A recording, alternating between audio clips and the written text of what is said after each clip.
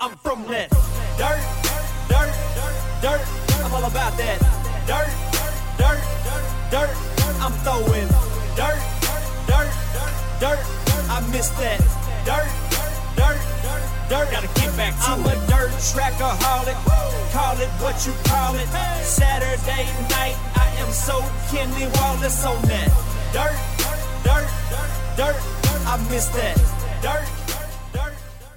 And welcome back to Throttled Up the Podcast. And joined tonight with some guests in studio. Was supposed to have one call in, but he's chicken. Yeah, I think the intimidation factor just ate him up. I'm highly disappointed. Yeah. He's going to be here in 2 weeks, so I don't know that we'll even let him sit at the table. No, we'll put him at the kiddie table. Yeah, we'll sit him over there in the kiddie table until he can grow up a little bit. Oh, boy.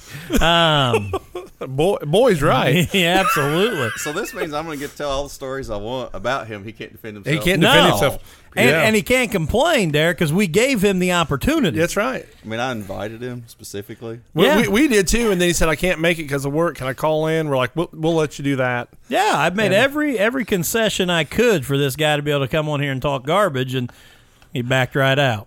So hopefully he says that he's going to maybe be able to call in. So we'll see. So, but before we get started here with our guests, let's thank some of our sponsors here. Miller's Termite and Pest Control is the only place you need to look for pest control. Don't get roped into contracts or high prices with the big companies. Reach out to someone who cares about you. They can handle any problem from termites, bed bugs, ants, spiders, etc. They also do lawn care. Where else can you keep the bugs out of your house and your yard looking sharp? Reach out to them today on Facebook at Miller's Termite and Pest Control. Email at pest_n_peace@yahoo.com or by phone at 812-767-5657. Hey, Matt, what would you say is one of your most prized possessions? Oh, it has to be my racing T-shirts. And you've got an impressive collection. But I heard about a new place. P3RacingShirts.com is the one and only place offering genuine custom racing shirts with no minimum quantities. Their shirts are printed in full color using the latest technology in direct-to-garment printing. They have custom designs for several different car types and specialize in our favorite, dirt track racing. That has to be great for the local driver. You don't have to buy all those up front. Absolutely, and they don't have to hold all that inventory at home. What did you say that was again? P3RacingShirts.com. Let's check them out. Gilpin Electric and Generator Services is a customer-first company that takes care of all your electric and generator needs. They are your go-to dealer, installer, and generator service company. Don't be stuck without power during severe weather this year. Contact Gilpin Electric and Generator Services on Facebook or call them at 812-953-1261. I do want to give an announcement here before we get into the show tonight. In 2 weeks, big shout-out to Skylar Lewis. He messaged me last night and said, hey, if I put together a group of guys, can we come on? And he went out and did that. So in 2 weeks, we'll have Skylar Lewis, Britton Godsey, Zach Burton, and Tyler Collins on here on live in studio. And I don't know if have you seen the name for the show? I believe Britton came up with it. It's 3 buff guys and Tyler. Oh, yeah. but now, Zach, has he earned a microphone? No, we'll set him over there in the corner. Or I'll have him go play with my 5-year-old. Yeah. But I'm afraid my 5-year-old may be too tough on him. I don't know if he can handle him. So we're excited. So shout out to those guys and thanks. But we do have a guest in studio, so I'll turn it over to you to introduce Mr. Billy Badfast himself. Yeah, it is Billy Badfast, Derek Bottoms. Derek, thanks for coming up and hanging out with us tonight. I'll let you introduce who you brought with you. I can't remember his name already. So this is Jesse Morris. He's helped me off and on over the different years, and he's come on this year and helped me a whole bunch. Awesome. Pulled some all-nighters with us to help get the car together. Derek, slide that mic a little bit closer to you. All right. There you go. Yeah, he said earlier that you turn the wheel and he turns the wrenches, so that works for me. Well, the thing we've learned with all drivers is who runs the pressure washer, because that's usually the worst part is wash day. Yeah, I am the wash team. We have jokes about that all the time. I like how you said, I am the wash team, all parts of it. All Sunday long, I text them and be like, yeah, look what the wash team's doing today. And then if anybody says anything, I'm like, yeah, the wash team did all they could do. They missed that one little thing. It's here all day. Wash day's the loneliest day in the race shop, ain't Yes, it? it is. No doubt about it. So, Derek, first of all, I want to say thank you, for coming up. We've been wanting to have you on since the show started because, honestly, you have been a guy that has been a supporter of us from the get-go, listening, commenting on the Facebook Live videos.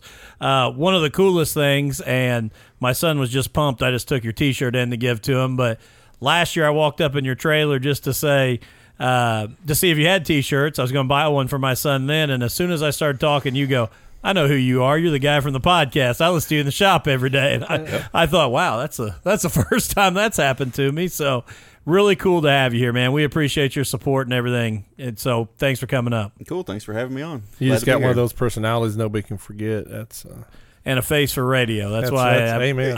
It was the voice. You come up and I'm like, where do I know this guy from? He sounds so familiar. And then it clicked. It hit me. I'm like, oh, yeah. So let's get started with just, I looked at some of the questions that some people have posted. I'm going to have to go back through them. For one of them, it is 8:06 p.m. Eastern Standard Time, so I did want to get out the time because that was one of the questions that was asked.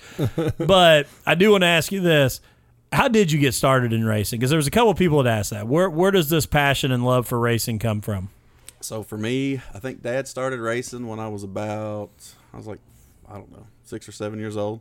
And him and my uncle just built a street stock in the backyard, literally by the tree or whatever, and started racing. There was some guys in the town there where we grew up. They were racing. Dad decided he wanted to start doing it.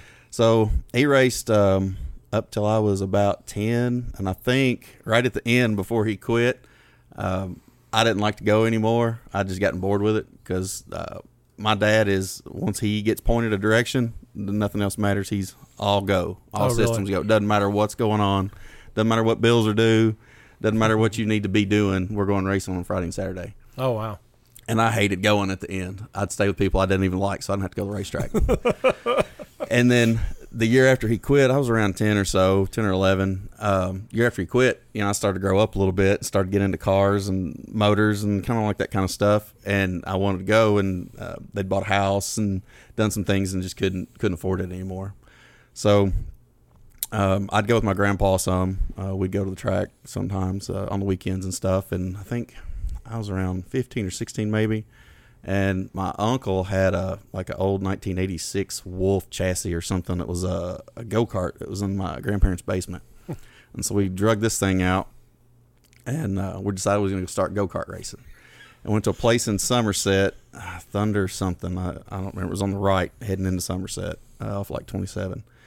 And we went down there, and we went one weekend to scout and try to figure out what we needed to do and try to get it figured out. A lot of the guys Dad used to race with were there running go-karts. A lot of those guys were still around. They just switched down to running go-karts. And so we bought some parts and went back and worked on it and then brought it to the track. And I think the first night, my mom was – so I was old enough to run in the big class, from 15 or 16 just all the way up. That was the open men's class. Well, the first week we went, this guy got turned on the front stretch, and his wheel, it knocked a tire off the wheel, and the rim dug in the ground. He cartwheeled down the front stretch, and somebody else come through and hit him. Oh, no. It broke his collarbone and his arm and ribs and a leg, and Mom's like, you're not racing this class. And so we come back the next week. We had our parts and everything together and had a cart there, and they were like, yeah, you need to run in the open men's class. And Mom's like, no, you're not. You got to run with the kids. So they made me run with the little kids. So I get out there, first night out on this cart. Talk about cherry picking. Well, as I thought, right? Well, I was thinking that might be a good place to point Zach to in the future. Yeah. Where'd you say, Somerset, Kentucky? Yeah. So we get out there. There's 6, 8 carts, something like that. We're rolling around on a parade lap, and I got this cart on the floor, wide open, hard as it'll go, and the governor's kicking in on it. I can't keep up with him on a parade lap. They haven't even started racing yet. And so they drop the green, and then I throw the chain off. And so they come out, they put the chain back on, and we get lined back up. I'm trying to chase them on the parade lap again.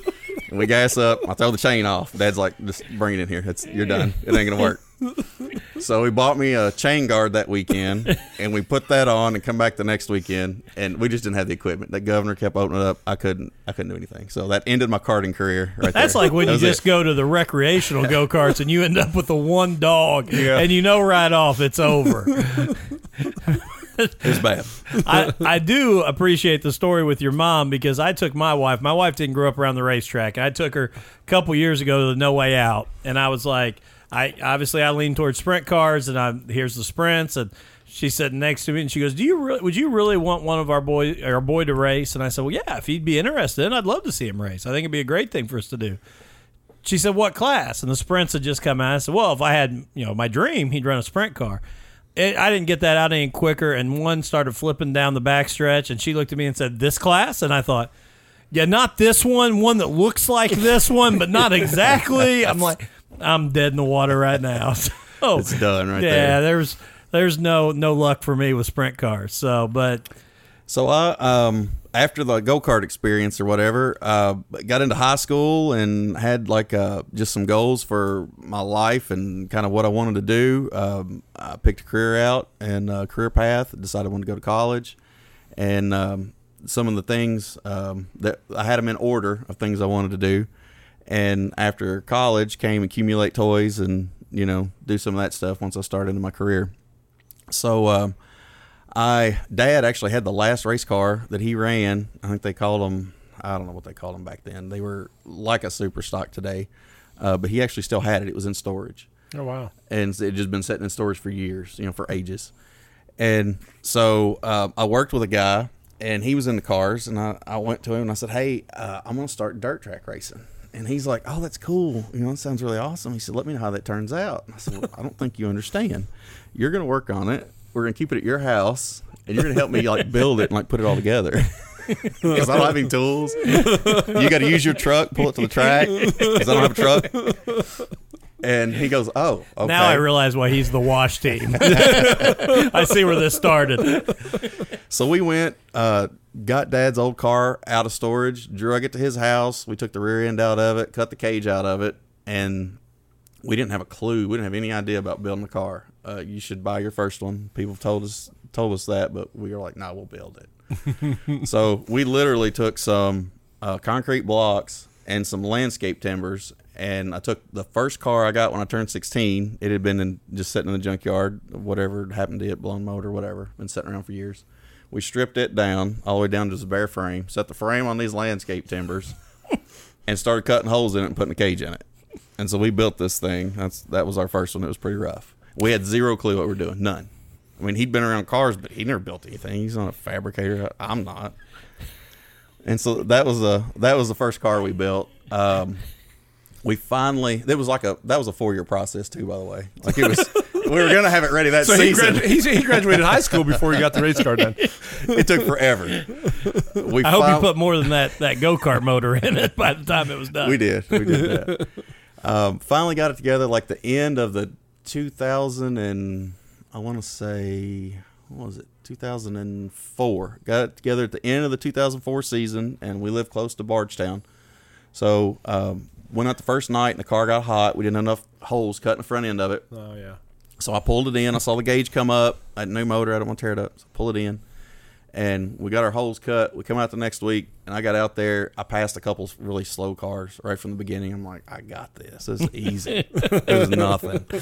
And so I'm going around. I'm making laps. I'm passing more cars. I'm like, this is no big deal. I've got this figured out. I'm going to win this. I go in a corner, and I got loose, and the car started to spin, and this other car come through. And so when it spun, I thought I was trying to turn into it and couldn't catch it. And what I thought in my head happened is I turned back the other way, and I was just going to make it spin faster and then just try to take back off. Well, what happened was I never moved my hands at all. And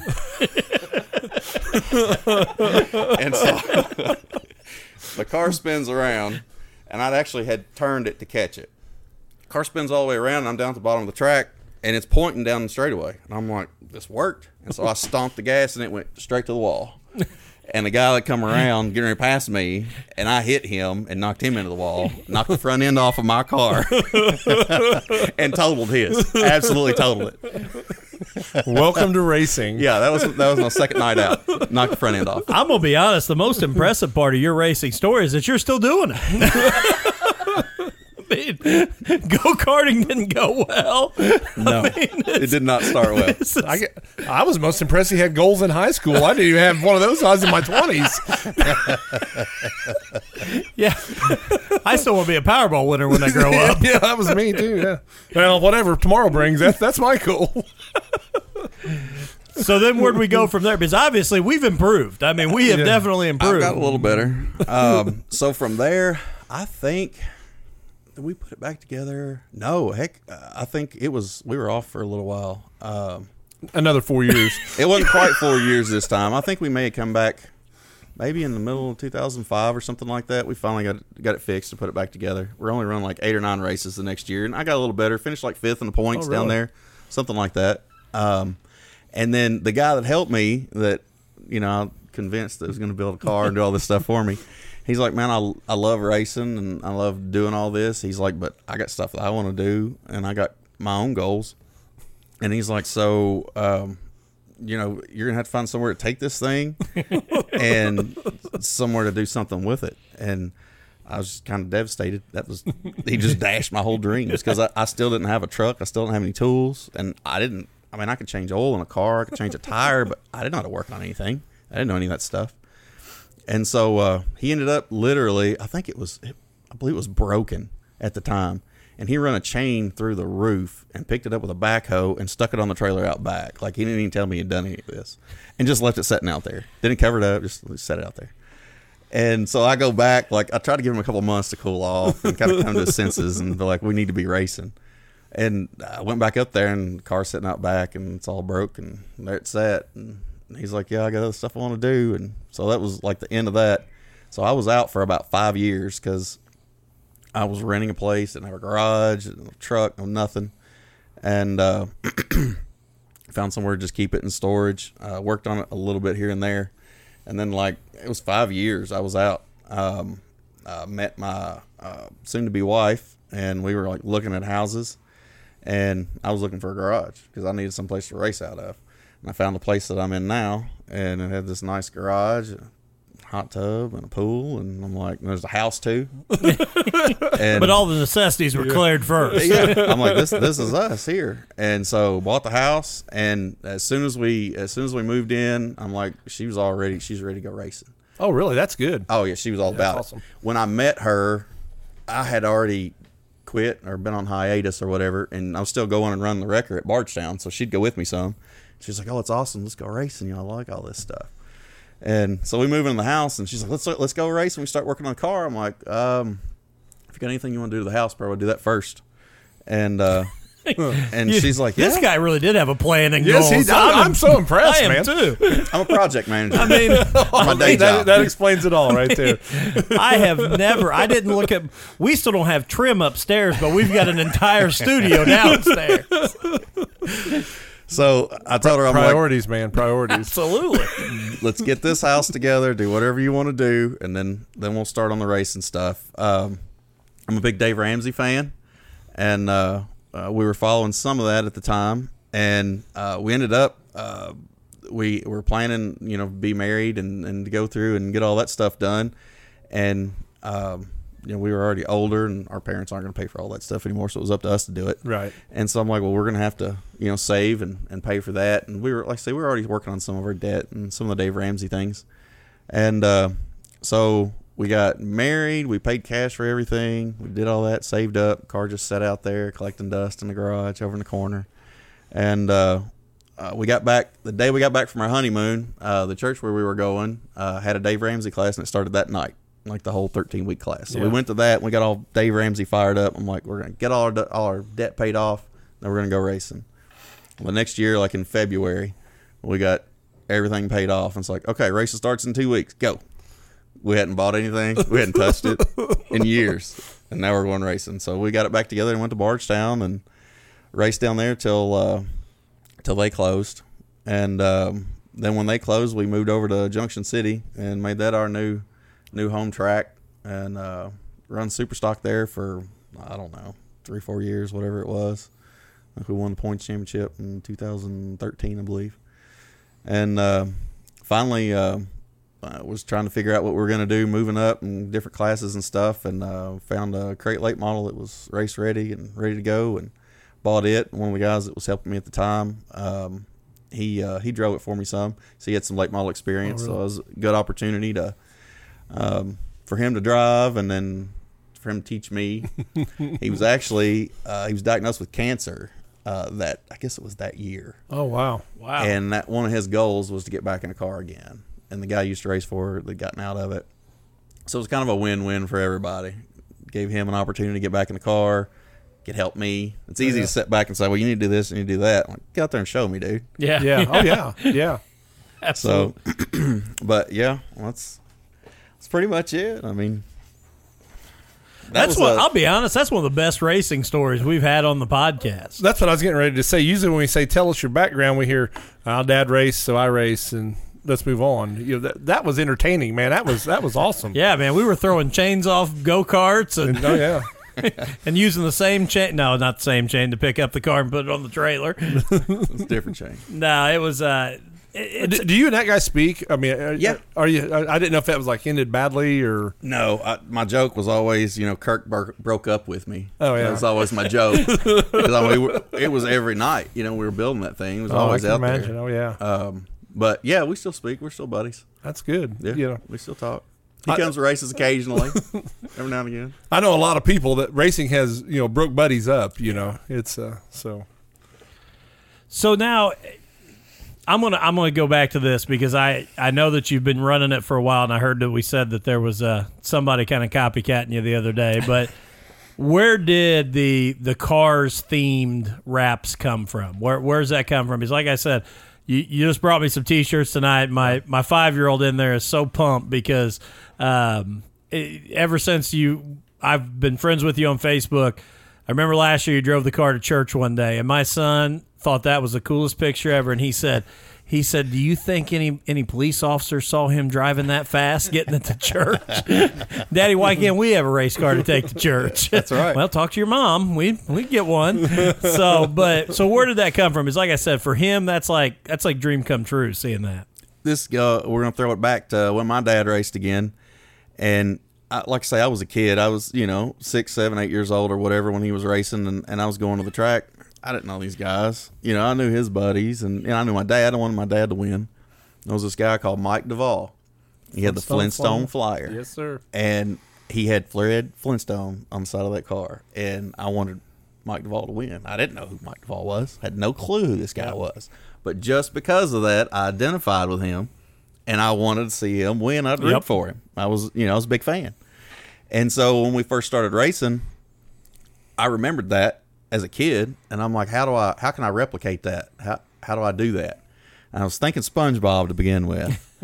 And I'd had a red and silver car, I think was the very first one we built. Never really got the SpongeBob thing together. Never got it off the ground much. And then Cars came out and it clicked. I'm like, that's it. That's going to be my theme. That's what I need to do. That's awesome. And it's the same thing. And it's funny Kids how you say that, because when I was a kid, Dusty Chapman was sponsored by Coyote Clutches, and he always had Wile E. Coyote next to that Coyote Clutches, and I would watch for that car just because Wile E. Coyote was on that quarter panel. So when you're a kid, that is the stuff you look for. Yeah. I've had guys that I race with come up, mad at me. They're like, my grandson's here tonight, and he's rooting for you instead of me. Absolutely. Absolutely. And this year, obviously, kind of took it a different direction with the Cars theme. And I got to give a shout out because P3 did your wrap, correct? Yeah, so I want to give a shout out to one of our sponsors, Eric Bryan and those guys at P3, because it looks sharp, man. Your cars always look sharp, but this one, beautiful. The Jackson Storm theme is really sweet. Well, thanks. We bought a new to us car this year. It's an older Masters built, and the guy had put a brand new black body on it. New nose, elephant ears, everything, brand new. And I mean, I've got a brake, and we could make another body, but everything's on it brand new. So Yeah. And Jesse, I'll give him some props here. The white car my whole identity I changed, right? So I was Lightning McQueen to begin with, and then when I bought this crate car, it was the same situation. It was white, and so I was like, well, how are we going to do this? We're going to wrap the whole thing? How am I going to make it Lightning McQueen? And I couldn't figure out what I wanted to do. Spend all that money to change it over, and Jesse's like, make it look like your dad's last car. I'm like, that's it. So my mom's favorite color is purple, and so Dad had a white and purple car, the one that we literally drug out from underneath the post office and made into my first race car. That's what it was. It was white and purple, and so we lettered it and did all the same theme just like that. And so That's pretty cool. Yeah, it was cool. And so then with the black car now, it's the same situation. It's like, take all that off, and then what are you going to do with it? I mean, you can't sell it. I mean, what are you going to do? So let's just run it. So I'm like, all right, what am I going to do? And so I had Eric work me up a black Lightning McQueen. And I think there's a Spider-Man or something themed Lightning McQueen somewhere. I didn't like it. It just didn't look right.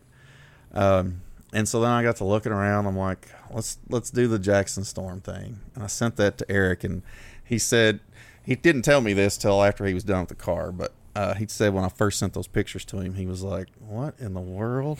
What the heck is he doing? What's he thinking? And he said, but once I put it all together, he said it looks really, really good. He liked it. Well, I got to say, he did comment here and said you should have went with SpongeBob. That'd have been a cool rap. So he just trying to drum up business, I think. Yeah, he's already telling you to change next year. Yeah, that's what he's wanting to do. But no. Bikini Bottoms would look good across the front of the car there. It would. No, and I'm teasing Eric, man. Eric's an ultra talented guy, man, and that thing does look sharp as all get out.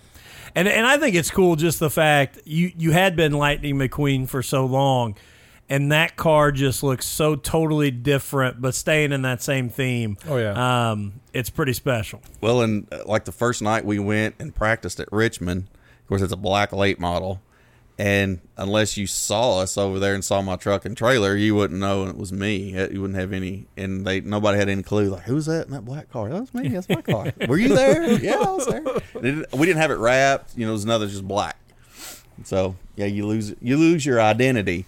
And even when after that first year I came up here and we're racing with the Indiana Late Model Series in the white car, everybody that finally got to know me knew me from the white Graybird. Well, then when I came back the next year in the JMR and we did the whole Lightning McQueen theme, everybody's like, who's that? And so, they don't know who I was again. And so now I've changed it again. Continually changing the identity. So I'm going to ask you this, too, because we have been teasing a little bit about, obviously, Zach. And I want to ask you, because we've talked a lot on the show about how racing is a family and the friendships and those. You did race with the ILMS series at Brownstown for a while. Who are some of those drivers that you just love to have the opportunity to run with? I mean, and don't worry, you don't have to say Zach, because we know that's not one. Some of those guys, and you guys have talked about it every week on this show when you start talking about coming up here to Brownstown, and the track's so different. And I mean, I think I may have seen a glimmer of progress in figuring out what I need to do at the very end of last year. But I think I only ran the Fun Fest, and that was it. So I couldn't really prove if I'd figured it out or not. The track is such a challenge. And those top 5 cars, any of those 5 cars can win on any given night. And then the next 5 to 7 in line, they're waiting right there to break into that top 5. Mm-hmm. I mean, the competition up here is ridiculous. When I run down at Junction, everybody's like, oh, so-and-so's here tonight. I'm like, come to freaking Indiana. Come up there and run and see what you got competition-wise. Then talk to me. But, just running with, I told you I ran the wrecker at Bardstown there when I was growing up or whatever.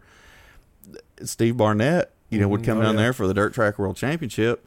And I was racing door-to-door with him at Bloomington when we run the Indiana Late Model Series, and I'm like, freaking Steve Barnett over here I'm racing with. That's pretty cool. That's pretty neat to be able to, run with some of those guys.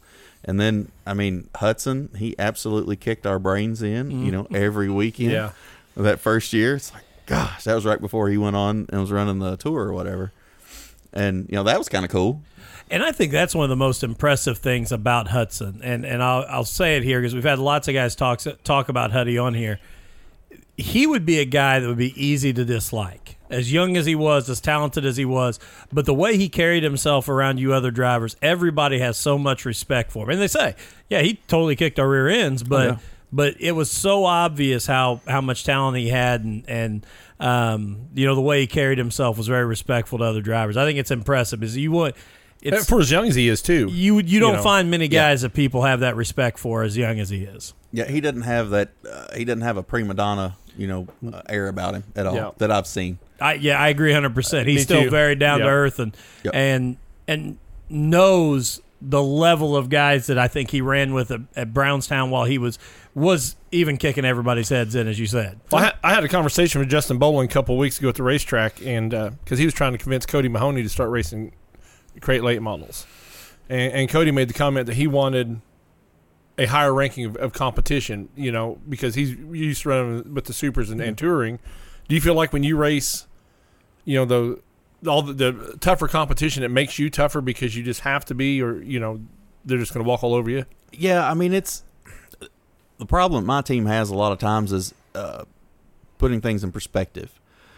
You can't just look at one particular aspect of the night or one particular aspect of the setup and say, well, that's what we got to do to be fast or whatever. There's a whole picture you got to look at. And the guy that helps me the most, Gary, I was telling him when we went down to Junction, we come to Brownstown and, was trying to get everything figured out, running against all this competition. If we got a top 10, we were happy. And, it was just ecstatic. And then, he'd be all down because it's like, we didn't run this, we didn't run that. I'm like, Gary, there's 35 cars here tonight. It's a brand new track to us. We don't have any laps around this place. Right. And then the next year we go down to Junction, and I was like, you're going to have a good year this year. He's like, wow. I'm like, we'll be all top 10s. There's not going to be 35 cars. Right. And this is our home track. We're going to immediately just get better. Right. Oh, yeah. We did, and it was right. I mean, that was true. It was a true statement. But I think a lot of times, I don't know if anybody else has ever said this on here or not, some of the guys my dad used to race with that raced a long time and that were really in the sport for a really long time and that he raced with a lot, he told me years ago, he said, the way you do it is you pick one track when you start and you run that track, and that's your home track, and you get your laps in and you get your seat time in and you get it figured out. And you're going to progress, and you're going to break into your top 5, and you're going to be top 3, and then you're going to start getting wins. And when you get to the point where you're kicking everybody's butt every week, then you're ready to move and go somewhere else and challenge yourself and get outside your comfort area and learn a different skill or learn a different style of driving or a different track or whatever. And that's when you start traveling around. And when you run, if you're going to be the best, you got to beat the best. Oh, yeah. I mean, that's with anything competition-wise. Yep. You can. It's funny that there was a guy that most everybody loves to hate in the Superstock class that run around Junction, and one year the class that Superstock class just took a nosedive. They just didn't hardly have any cars, and they would run like 6-7 car consies, and they'd have 4 cylinders run with them because they didn't have enough 4 cylinders to race. Well, this dude was just kicking everybody's heads in because it wasn't in competition. And he's just he's king of the world. Well, we were traveling at that time. And I'd show up down there and hand him his butt, bring him back to reality. Oh, yeah. He was king of the world against 4 cylinders and a couple old women out there running. And I think the first night I beat him, I said, the real competition showed up tonight. I think that's what I said. Well, and I think you just made a great point. We've talked about it on here before. I think sometimes young guys get that itch to go out and test things so fast and go right. And I get it. You want to travel a little bit. You want to run different tracks, but Matt and I have had this conversation. Dominate your own track first and really get the feel for somewhere, because I think what some of these young guys miss the boat on, they go and they travel and they struggle, which a lot of guys are going to struggle when you go to a new track for the first time figuring it out, but they don't have that place to come back home and know they can run well at. Right. Anybody that goes and has 2 or 3 weeks that you struggle at a different place, it's nice to come back to home and be able to say, all right, I know this. Yeah. I'm going to be able to run it. Well, I think going back to Hudson, his first year in Lucas Oil there, he would get kind of down because he expected that instant success because of how he ran. And That's when he got in Isaac's car at Bloomington that one time, and then back at it again at Brownstown. I think that was a way to build that confidence up. Like, okay, Yeah. I am good now. I can go back and refresh myself and go again. And I thought that was good for that. So, Hey, I'm going to take a break here real quick and get our next set of sponsors in, and then we'll come right back. We've all heard horror stories about insurance companies and insurance agents. Let me tell you about my family's agent, Tommy Taylor. Tommy is an agent at Indiana Farm Bureau Insurance and is a multi-line agent that can keep all your insurance in one place.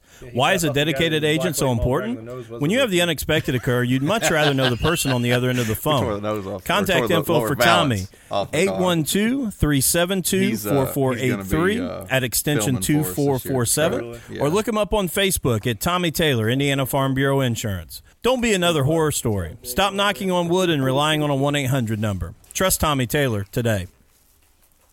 P3 Graphics is one of Indiana's premier suppliers for motorsports wraps and apparel. P3 Graphics offers great pricing along with some of the best customer service in the industry. Give them a try on your next project and you won't be sorry. You can contact them via email, phone, or on Facebook on the P3 Graphics page. To find out more, go to www.p3graphics.com. Again, that's www.p3graphics.com. Hey, give Brad at Brad Irwin Customs a call for bodies, interiors, fab work, setup, and consulting. With Brad Irwin Customs, you can stick them deeper. Call him today at 812-216-3900. All right, and we are back here with Billy Badfast himself, Derek Bottoms, and man, this one's been a fun one so far tonight. It's been a blast, yeah. I'll be honest, I'm almost glad Zach couldn't call in. I think he'd have just made it. I think it'd have drug a little bit. Yeah, he would have drugged the show down. I wasn't sure what to expect there. I thought you might get a little bit, out of him, but I wasn't real sure how that was going to be. It's obvious he's a keyboard warrior. He talks a big game behind those keys. Oh, yeah. So I don't know. We may have to find a replacement for next week. I don't know if we can, or 2 weeks from now. I don't know if we can pull it off with him. So Derek might have to come back up to just replace him. I think I got softball games next Wednesday. I understand that. I looked at that though. Just in case. You're always welcome, man. Anytime you think you can make it up. Appreciate that. All right, Derek, I'm going to look up here. I know we had some questions here. Oh, Lord, here we go. I want to see what we got. Open the worms. I can't believe my brother hasn't asked 15 questions yet. He's pretty quiet tonight. You looking on my post? Yeah, right now. Although my brother did think that the street stocks used to be called road hogs. Was he right about that? At one point. Bombers, road hogs. When we were running Bardstown, they called them sportsmen. Oh, is that what That's they were? And then we went down to Junction, and then that's when they started with the I guess they were sportsmen down there too, I think. I do love this one from Bubba Johnson. At what point did you realize that you're supposed to be a samurai and not a race car driver? So, gotta throw him some out there. But I do think this one is good. Martin Stacy asks, "What's your favorite memory from 191?" Yeah, he did that specifically. He already knew your memory, huh? Yeah, I don't know if he was there for all of them. So every driver has their Achilles heel of a racetrack, right? 191 is that Achilles heel for me. Let's see. The first time I went down there, I think I had my backup motor in, and we put the wrong oil filter on. I had one sitting on the shelf and stuck it in there. I don't know if the bypass stuck. I don't know what happened. It pushed all the oil out, past the filter, in hot laps, and locked the motor up. We drove 3 hours to lock the backup motor up and just sat there and watched them the rest of the night. Was that? Yeah, it was that car. Yeah, it was that car. Yeah, you did take that photo. You do good with the photos, by the way. Thank you. Good job. Photo credit. Yep. And the next time we went, I changed the setup, listened to somebody else, and the car was so loose you couldn't drive it. So I come out of, this was hot laps again. I come out of turn 4, and it was pointed, with the freaking scales. And so I'm like, I'm just going to cut it and just try to catch it. And so I drove down, and they had a berm on the infield. Like, I don't know, it felt like a 3-foot berm. Well, I'm on the inside of this 3-foot berm, and I'm like, okay, turn 1's down there. I'm just going to gas up, get in the corner, slide out, and then go. Well, when I went, I missed the big white Uke tire that was there, and I caught it about the middle of the driver's door. I thought I was going to miss it. I caught it about the middle of the driver's door, and it knocked the driver's door in about 2 feet. And it continued down the back of the car, knocked the rear end out of the car.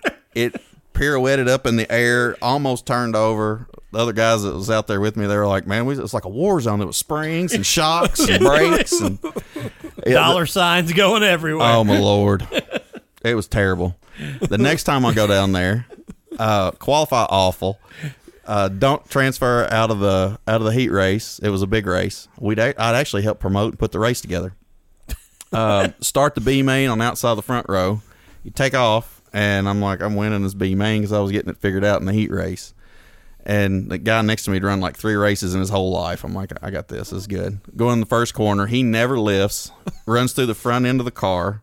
Oh my I get up on the guardrail and flip upside down and end up being stuck in the car upside down for about 3 minutes while I try to get the belts loose. They got hung. Oh. So that was fun. Oh, my. So, yeah, my best memory of 191 is deciding never to go there on the races we missed. I got to say, any racing story that starts with in hot laps never ends well. But my brother just asked what his least favorite racetrack was. I'm going to say it's 191. Yeah, so pretty much. Anytime somebody says, well, in hot laps, never a good night. There's never, man, we were just great in hot laps. There's never a story that comes from that. Randy Smith says he blames the car for his driving ability. That I do? That's who was wanting to call in. I was like, he's a loose cannon. We can't have him on the phone. He's texting now. He says all kinds of stuff. I have to ask this too. Jacob Alcorn asked, if you had to, would you ever cut the bun off or shave the mustache? Well, he's posted that earlier. I'm like, if you have to, you don't have a choice. Right. Yeah. So, I mean, if he's saying which one would I choose, I don't know. I'm just trying the mustache thing right now. I think I'm digging it so far. Yeah. I'm going with it. So, I'm kind of good with the mustache. I trim the Sean McGee up or the top knot a little bit for basketball season because I have to.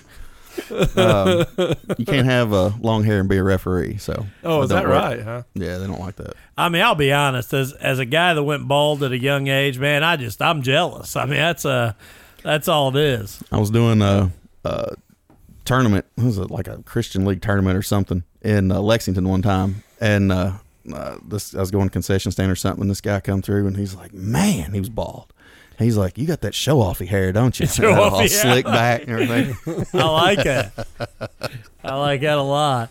So I want to go ahead. Ryan Courtney says, ask him about the fight he had on the track. I hear there was some biting going on, is what he says. All right, I'll tell this story. So, back, we were talking about the Superstock driver that everybody loves to hate. It was this dude. Let's see. I'm trying to think of the time this was. It was the second time we got together. That's what we were talking about on the way up here. So this guy and I, we'd had run-ins, and it's the kind of guy that nothing's ever his fault. They never do anything wrong, and they just tear up Jack.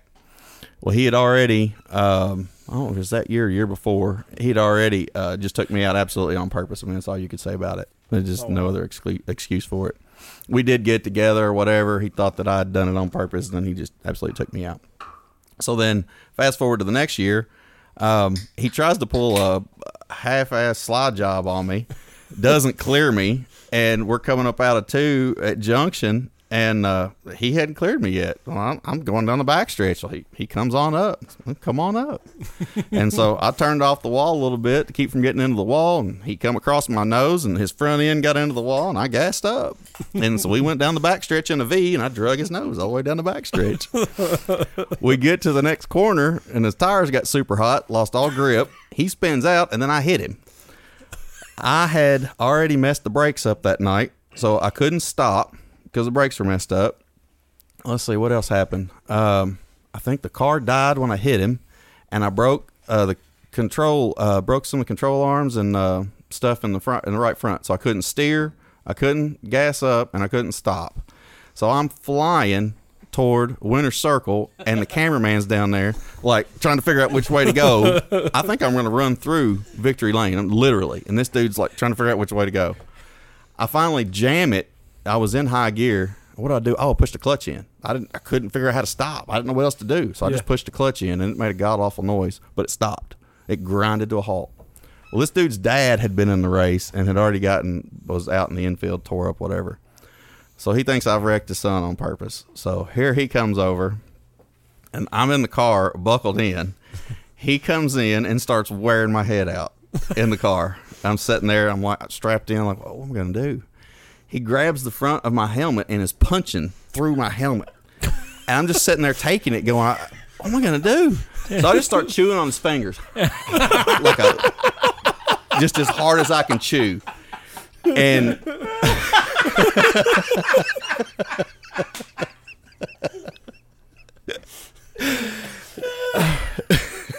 finally, Jesse gets over there and like pulls him off of me or whatever, and the cops come out and all this craziness.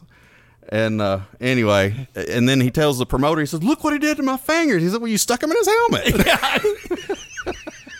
But I can understand where you're coming from, because I don't know what I'd do in that situation. You can't get out. I mean, you're buckled in, you're belted in, so and it hurt. It's hurt when he's hitting me. Well, I'm sure. Yeah. And I bet it hurt when you chewed his finger. I think next time he comes to Brownstown, I'm going to call him Tyson. Hannibal Lecter.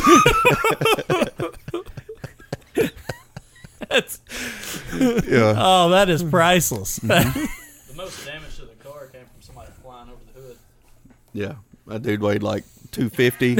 His aluminum hood, and he walks across the hood. I mean, he was coming to help, but I was going to say, I learned a long time ago I can't pull the Bo Duke move and slide over the hood of anything without it leaving a heck of a dent right in the middle. It's hard to do that when you're athletic built like we are. So that's well, getting up on the hood's pretty tough in most things. Late models are low. Yeah, exactly. Let's see here. That was awesome. I didn't know where that story was going, but I didn't know it was going to end with you chewing his fingers off. Hey, Alan Salisbury asked, what do you think the future of the crate class is in Kentucky? That's something I didn't know if we were going to get to tonight or not. Junction has the class, and nothing against Florence, but they always are just such outliers with their rule sets and all this crazy stuff they do, and they pay like $500 to win. I don't even count them as an option. People are like, what about Florence? I'm not going up there for $500 and having to buy all this stuff, and I don't know. It's probably a great track. I'd probably love it, but I'm just not going to do that. So I don't even count them in the equation. Junction had the class. It was healthy. The cars were there. We were getting good cars. It's competitive. You had a couple guys that would come in there and just absolutely wear you out. They were on a whole another level from everybody else. But they've moved on, done some other things, so it opens the top up a little bit. Then Junction closed. And Bill over at Richmond picked us up this year and run us full time and didn't. He hadn't since he's had the track. And I told him, I'm like, dude, we're pulling 20 cars at that track before they stopped running the class. Right. On a regular show. And so, I don't know, he gives a shot, and we're getting that, we had 16 cars the first week and 24 last time we raced or something like that. The cars are there. The tracks just got to support it. And I think the tracks have an issue with a lot of times they're filling their super field that they don't have any car count for supers with crate guys crates that are close. Yeah. I don't mind a run with supers, but you're not going to win. Right. I mean, it's not going to happen. Closest it ever. A crate did win up here for the Fun Fest. Yeah, Tyler Neal won. I think I might have been running fifth. I was behind Tyler Collins. Yeah. Well, the track's got to be right. It's got to be. Yeah. It's got to be slick as all get out. It was. Yeah, 20 races starting at noon. Sure, it'll be slick. Yeah, no doubt. Yeah. But down there on regular night, that's not going to happen. It's just not. With an average field of supers, and if you can't unload and win, then we're not going. Now, sometimes I come up here and run Mars races. I run a Mars race at Bloomington, and I did that one because I like the track, and I don't think crates were running there any other time last year. And then if I'm coming to Brownstown, if I've not been running good and I just need laps, I'll come up here and run supers. If there's a Mars show or whatever, it's $400 versus $175 or $125. Right. Oh, yeah. Why wouldn't you? And Right. You're silly not to. Just go out there and get you some track time in and work on something. But most of the time, I'm not going to run supers. And, I mean, the class is there. The guys are there building cars. It's kind of a weird thing because it's not a class where you start. And people look at it like, oh, you can, buy in cheap and start racing. It's not a class for beginners. It's just not. Racing and cheap never go hand in hand. No. I mean, there's, I guess, varying degrees of it. Richmond started that sport mod class. It seems to be kind of catching on a little bit. I don't know if they've had a huge car count, but they're building it. And then Lake Cumberland did kind of a grassroots or more of a pure stock style class. As a beginner class, maybe. I think 4-cylinders have gotten crazy. Those guys are spending ridiculous money. Oh, yeah. And they're paying them a lot, so they're spending money to get it, But, I mean, the crate class is there. You just got to have it. And Bill's done it this year. He's putting the money up. He's paying $1,000 to win. And Holy cow. yeah. And he's getting cars. I mean, we had the damn Yankees race, fast track race down there. We had 40 cars last year for that thing. Really? Yes. Ridiculous. What's your opinion on the super late models, the local guy? Not the guys running the touring series, but just your local Saturday night guy. Do you see that keep nosediving like it is, or? There's just so many other options now. That guy's, how's he going to go and pay his bills, running for $1,200, $1,500? With a $50,000 motor sitting in the car. He can't. Right. Not with the $50,000 one. Yeah. I mean, what's a crate motor? I mean, what's an average crate motor run? I mean, brand new from GM, they're like $6,000. So, if you want to take them and have them gone through and blueprinted and all that, it's, $2,500, $3,000 additional to have that done. Wow. So you're still looking at almost $10,000 if you want. If you want to go that extreme with it. Yeah, if you want to. If you want to do all that.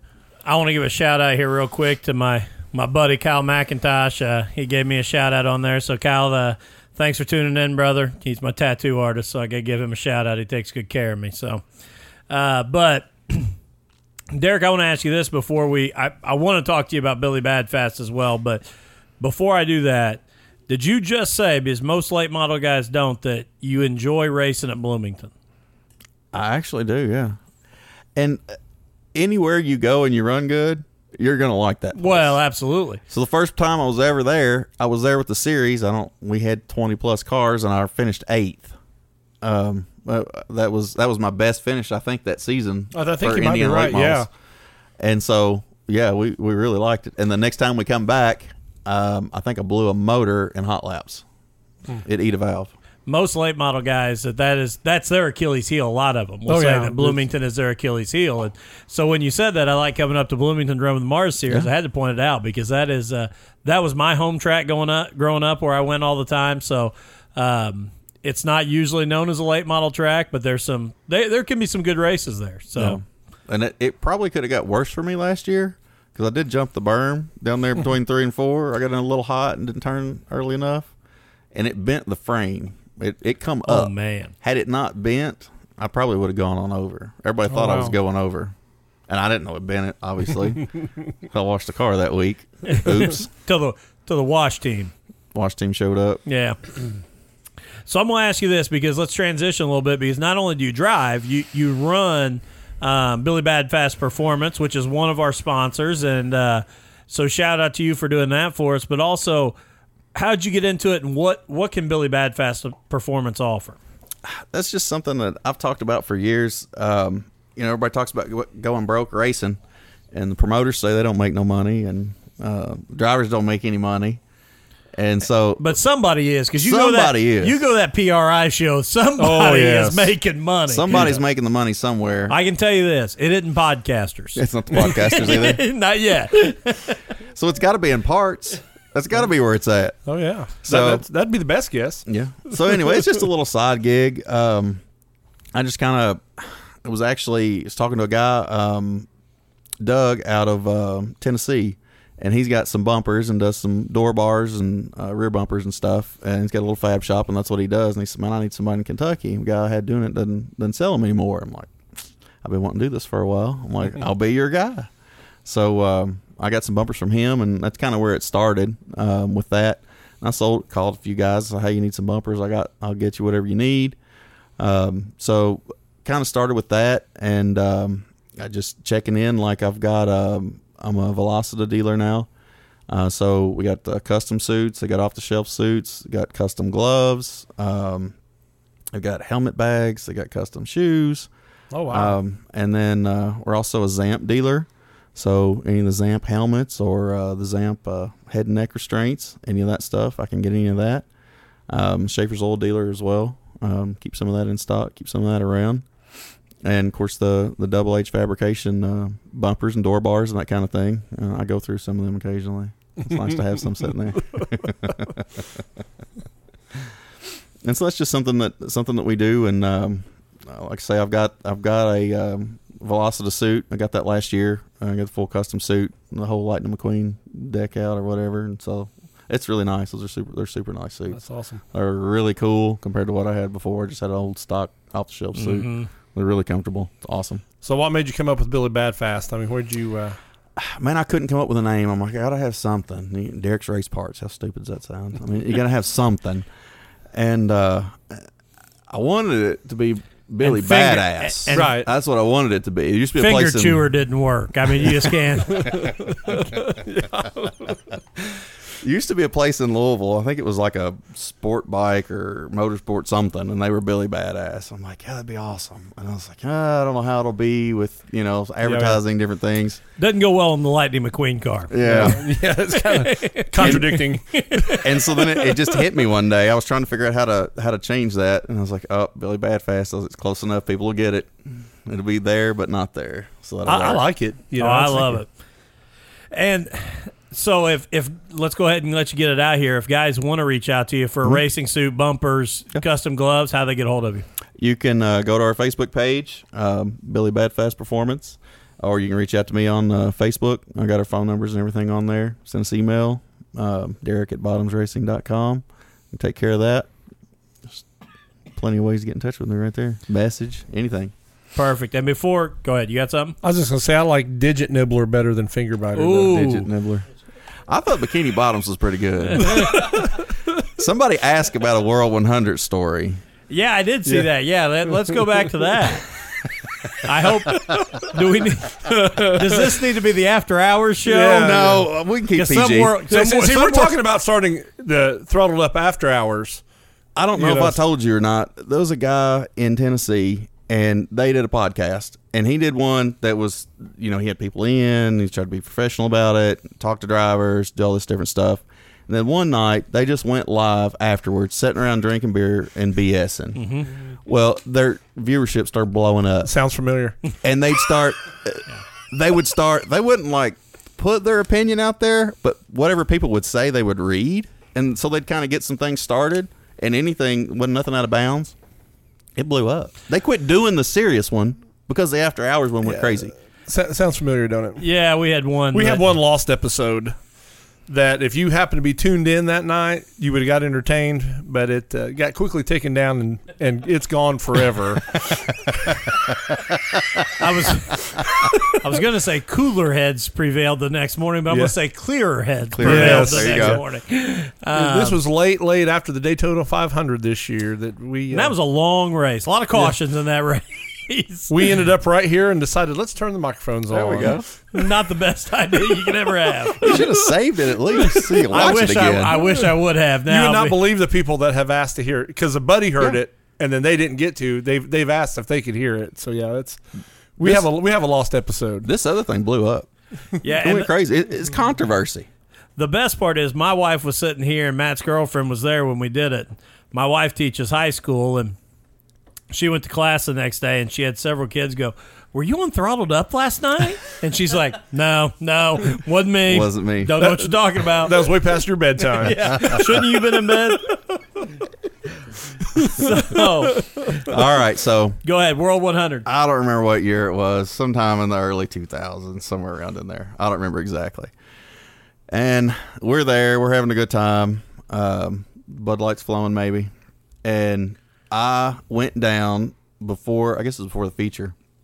And, the space down between the stands and the track, you can walk down there. And I was trying to get people to start doing the wave around the track. And so I'm running around and stuff, people are yelling, whatever. And this guy said, hey, he goes, there's a guy up there at the top of turn 3, and he's got a bra. You ought to go get it and put it on. And I thought that sounded like a grand idea.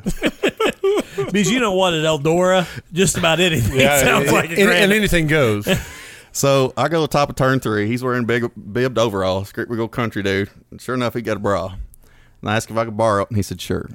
So I put the bra on, and I go back down there and start getting the wave going. I made $36 and 4 Bud Lights. That paid for one night of racing right there, man. It did. Yeah. On the way home, you stop and you're getting gas and eating whatever on the way home. And you see people with racing shirts on. Oh, yeah. And you talk to them, whatever. Like, hey, you see that guy up there running around in the bra? Yeah, I did. That is priceless. So before we go, I want to give you a chance. We let everybody, shout out any of your sponsors, the guys that help you get to the track, and how you make it every week. All right. So we've already talked about Billy Bad Fast Performance. Talked about everything that we cover there with the Velocita suits, the Zamp helmets, neck restraints, and the Double H fabrication bumpers and door bars, and then of course Schaefer's oil as well. I've got Gray Racing. Gary's been with me back since my Bardstown days, and the back of that trailer door doesn't drop without Gary being there. He did miss some races last year being sick, but other than that, he's with me every week. He helps me out a bunch. My dad, Bottoms Transportation, he helps out when I need it.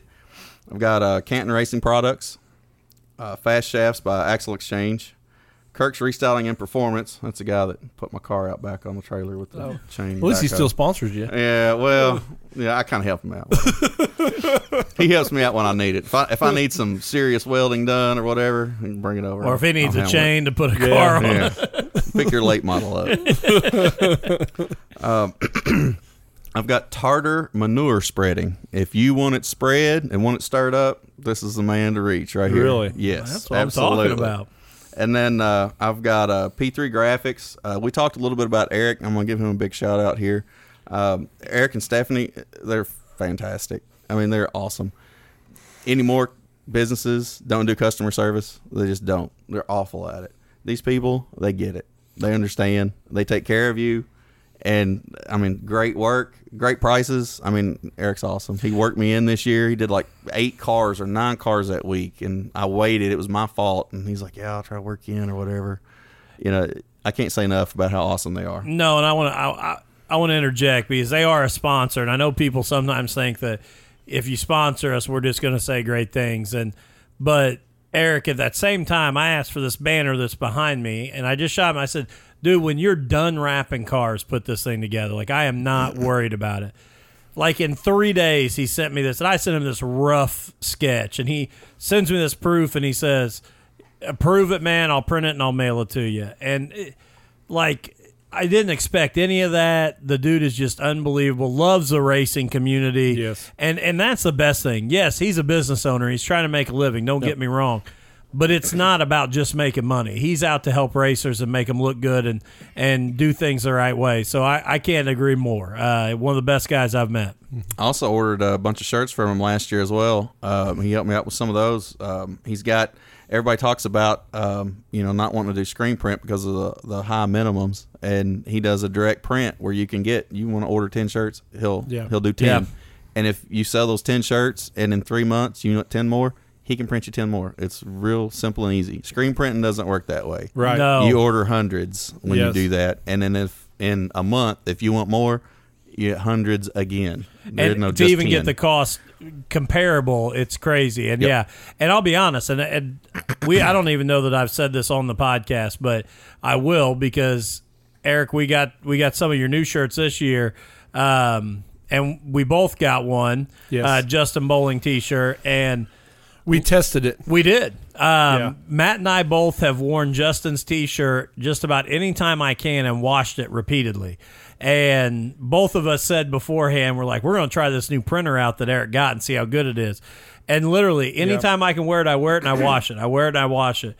It has held up I bet I've watched it 100 times probably by now. Oh, mine also. And it looks as good today as anything, because sometimes those direct-to-garment printers aren't as quality. His is top-notch, man. You can't tell the difference. You know, I have hundreds of race shirts, and I have a few that were screen printed, and about 10 times through the wash machine, I mean, they start falling. You start losing the color in them, or they start cracking and falling apart. And I got to give credit there too. Eric's shirts held up because we were curious, how's this going to hold up over?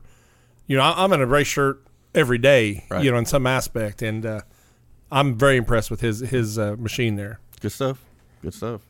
I want to thank my wife Tracy for putting up with the whole racing thing. It's we don't get to go here and don't get to go there, and nights in the shop, and I'm going to miss that game, and you're going to take them to practice this night, and that kind of stuff. So I got to thank her. Gary, I talked about earlier with Gray Racing. He helps me a whole lot, and on the weekends and everything. My dad, David, Jesse, he's helped out a lot this year. Mike Tarter, our manure spreader, he shows up and spreads it and starts it a lot whenever he's around. And stirs it? Yeah, he stirs it. He's definitely a stirrer. Dustin and Dylan, two brothers, they come help me out. We pulled some all-nighters and worked some long hours this year getting this car together, and then Neil Ellis as well. So that rounds out everybody there. I do want to point out, though, that we didn't talk about wearing Isaac Rainey together tonight. We just... and here I want to say something. He's not on here, but he might be online watching, though. I'd be wearing my Britton Gotzi shirt if he hadn't sold it to somebody. Like, he kept selling my shirt to somebody. Man.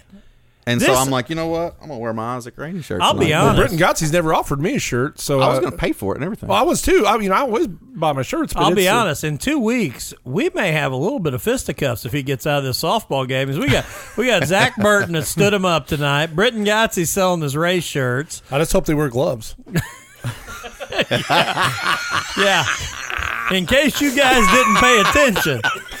Wear gloves. Or I'd gut punch him right off the bat. I wouldn't go for the face. He'd be losing digits. Ain't nobody want to run the zero car because you ain't got no digits left. So, Derek, I'm gonna be honest, man. We're an hour and 10 minutes in, and it feels like we started just 10 minutes ago because this has been a blast, and we knew it would be. We've wanted to have you on from the get-go, and I know you got a busy life, got kids, and I know one night you told us you had like baseball, karate, basketball. It was like 47 different things you fit in on a Wednesday night, and I know this is a big commitment to come up and see us, but, man, we appreciate it. And please come back when you can. Yes. Man. All right, sure. And we wish you the best of luck. And if we get a weekend off, we'll reach out to you, and we'll head down your way and maybe cover you down there a little bit and work. Have some fun. Yeah, I happened to look at my schedule, and I'm like, oh, next Wednesday's open. And so I sent Matt the message and said, hey, put me in. He's like, you're on there. Yeah. And then, yesterday, day before, my guy's calling, hey, I need you to do baseball Wednesday night. I can't do it. Wow. I've been on Baseball Diamond for the last 3 weeks every single night, seems like. Well, I almost missed tonight. Destin was going to have to do the show by himself because I announced our high school's baseball and football games. Well, they scheduled a rained-out game for tonight. Yep. So I told Dustin, I was like, so we prayed for rain all day, and it got canceled, and I got to come. So. I kind of felt bad because I tried to help him. Our athletic director came in the office there, and I'm the principal at the high school, and he came in the office. He said, Roller, what do you think's going to happen tonight? So I'm going to tell you right now, it's going to start raining at 5 o'clock. By 6, it'll be lightning and storming. At 7, it'll be a washout. I said, I'd just call it right now. So, yeah, because I was excited for the show tonight. And I'll be honest, our athletic director is Joe Hartwell, Larry's son, Marty O'Neill's team. And he kind of looked at me and gave me that look like, yeah, you got throttled up tonight. I'm like, just say it. Just being up front, man. Whatever works. We need to move on. So. I was out to high school when they rained it out tonight, and he goes, you got time for the podcast? I said, I absolutely got time for the podcast. And Joe, I saw Joe was listening earlier. I don't know if he's still on, but shout out to him. One more thing before we get off here, especially since he stood us up. I got to tell one story on Burton, right? Oh, yeah. Go at him. I guess it was early last year, maybe in our first race of the year at Brownstown, and I caught up to him there in the feature, and he was running kind of a medium high line or whatever, and laps are winding down. It's about done, and I finally got a good run on him coming to the checkered flag, and I passed him so bad I think I saw some of his wrap peeling off when I went by. Oh boy. He just said, "There goes Billy Badfast." Yep. He gone.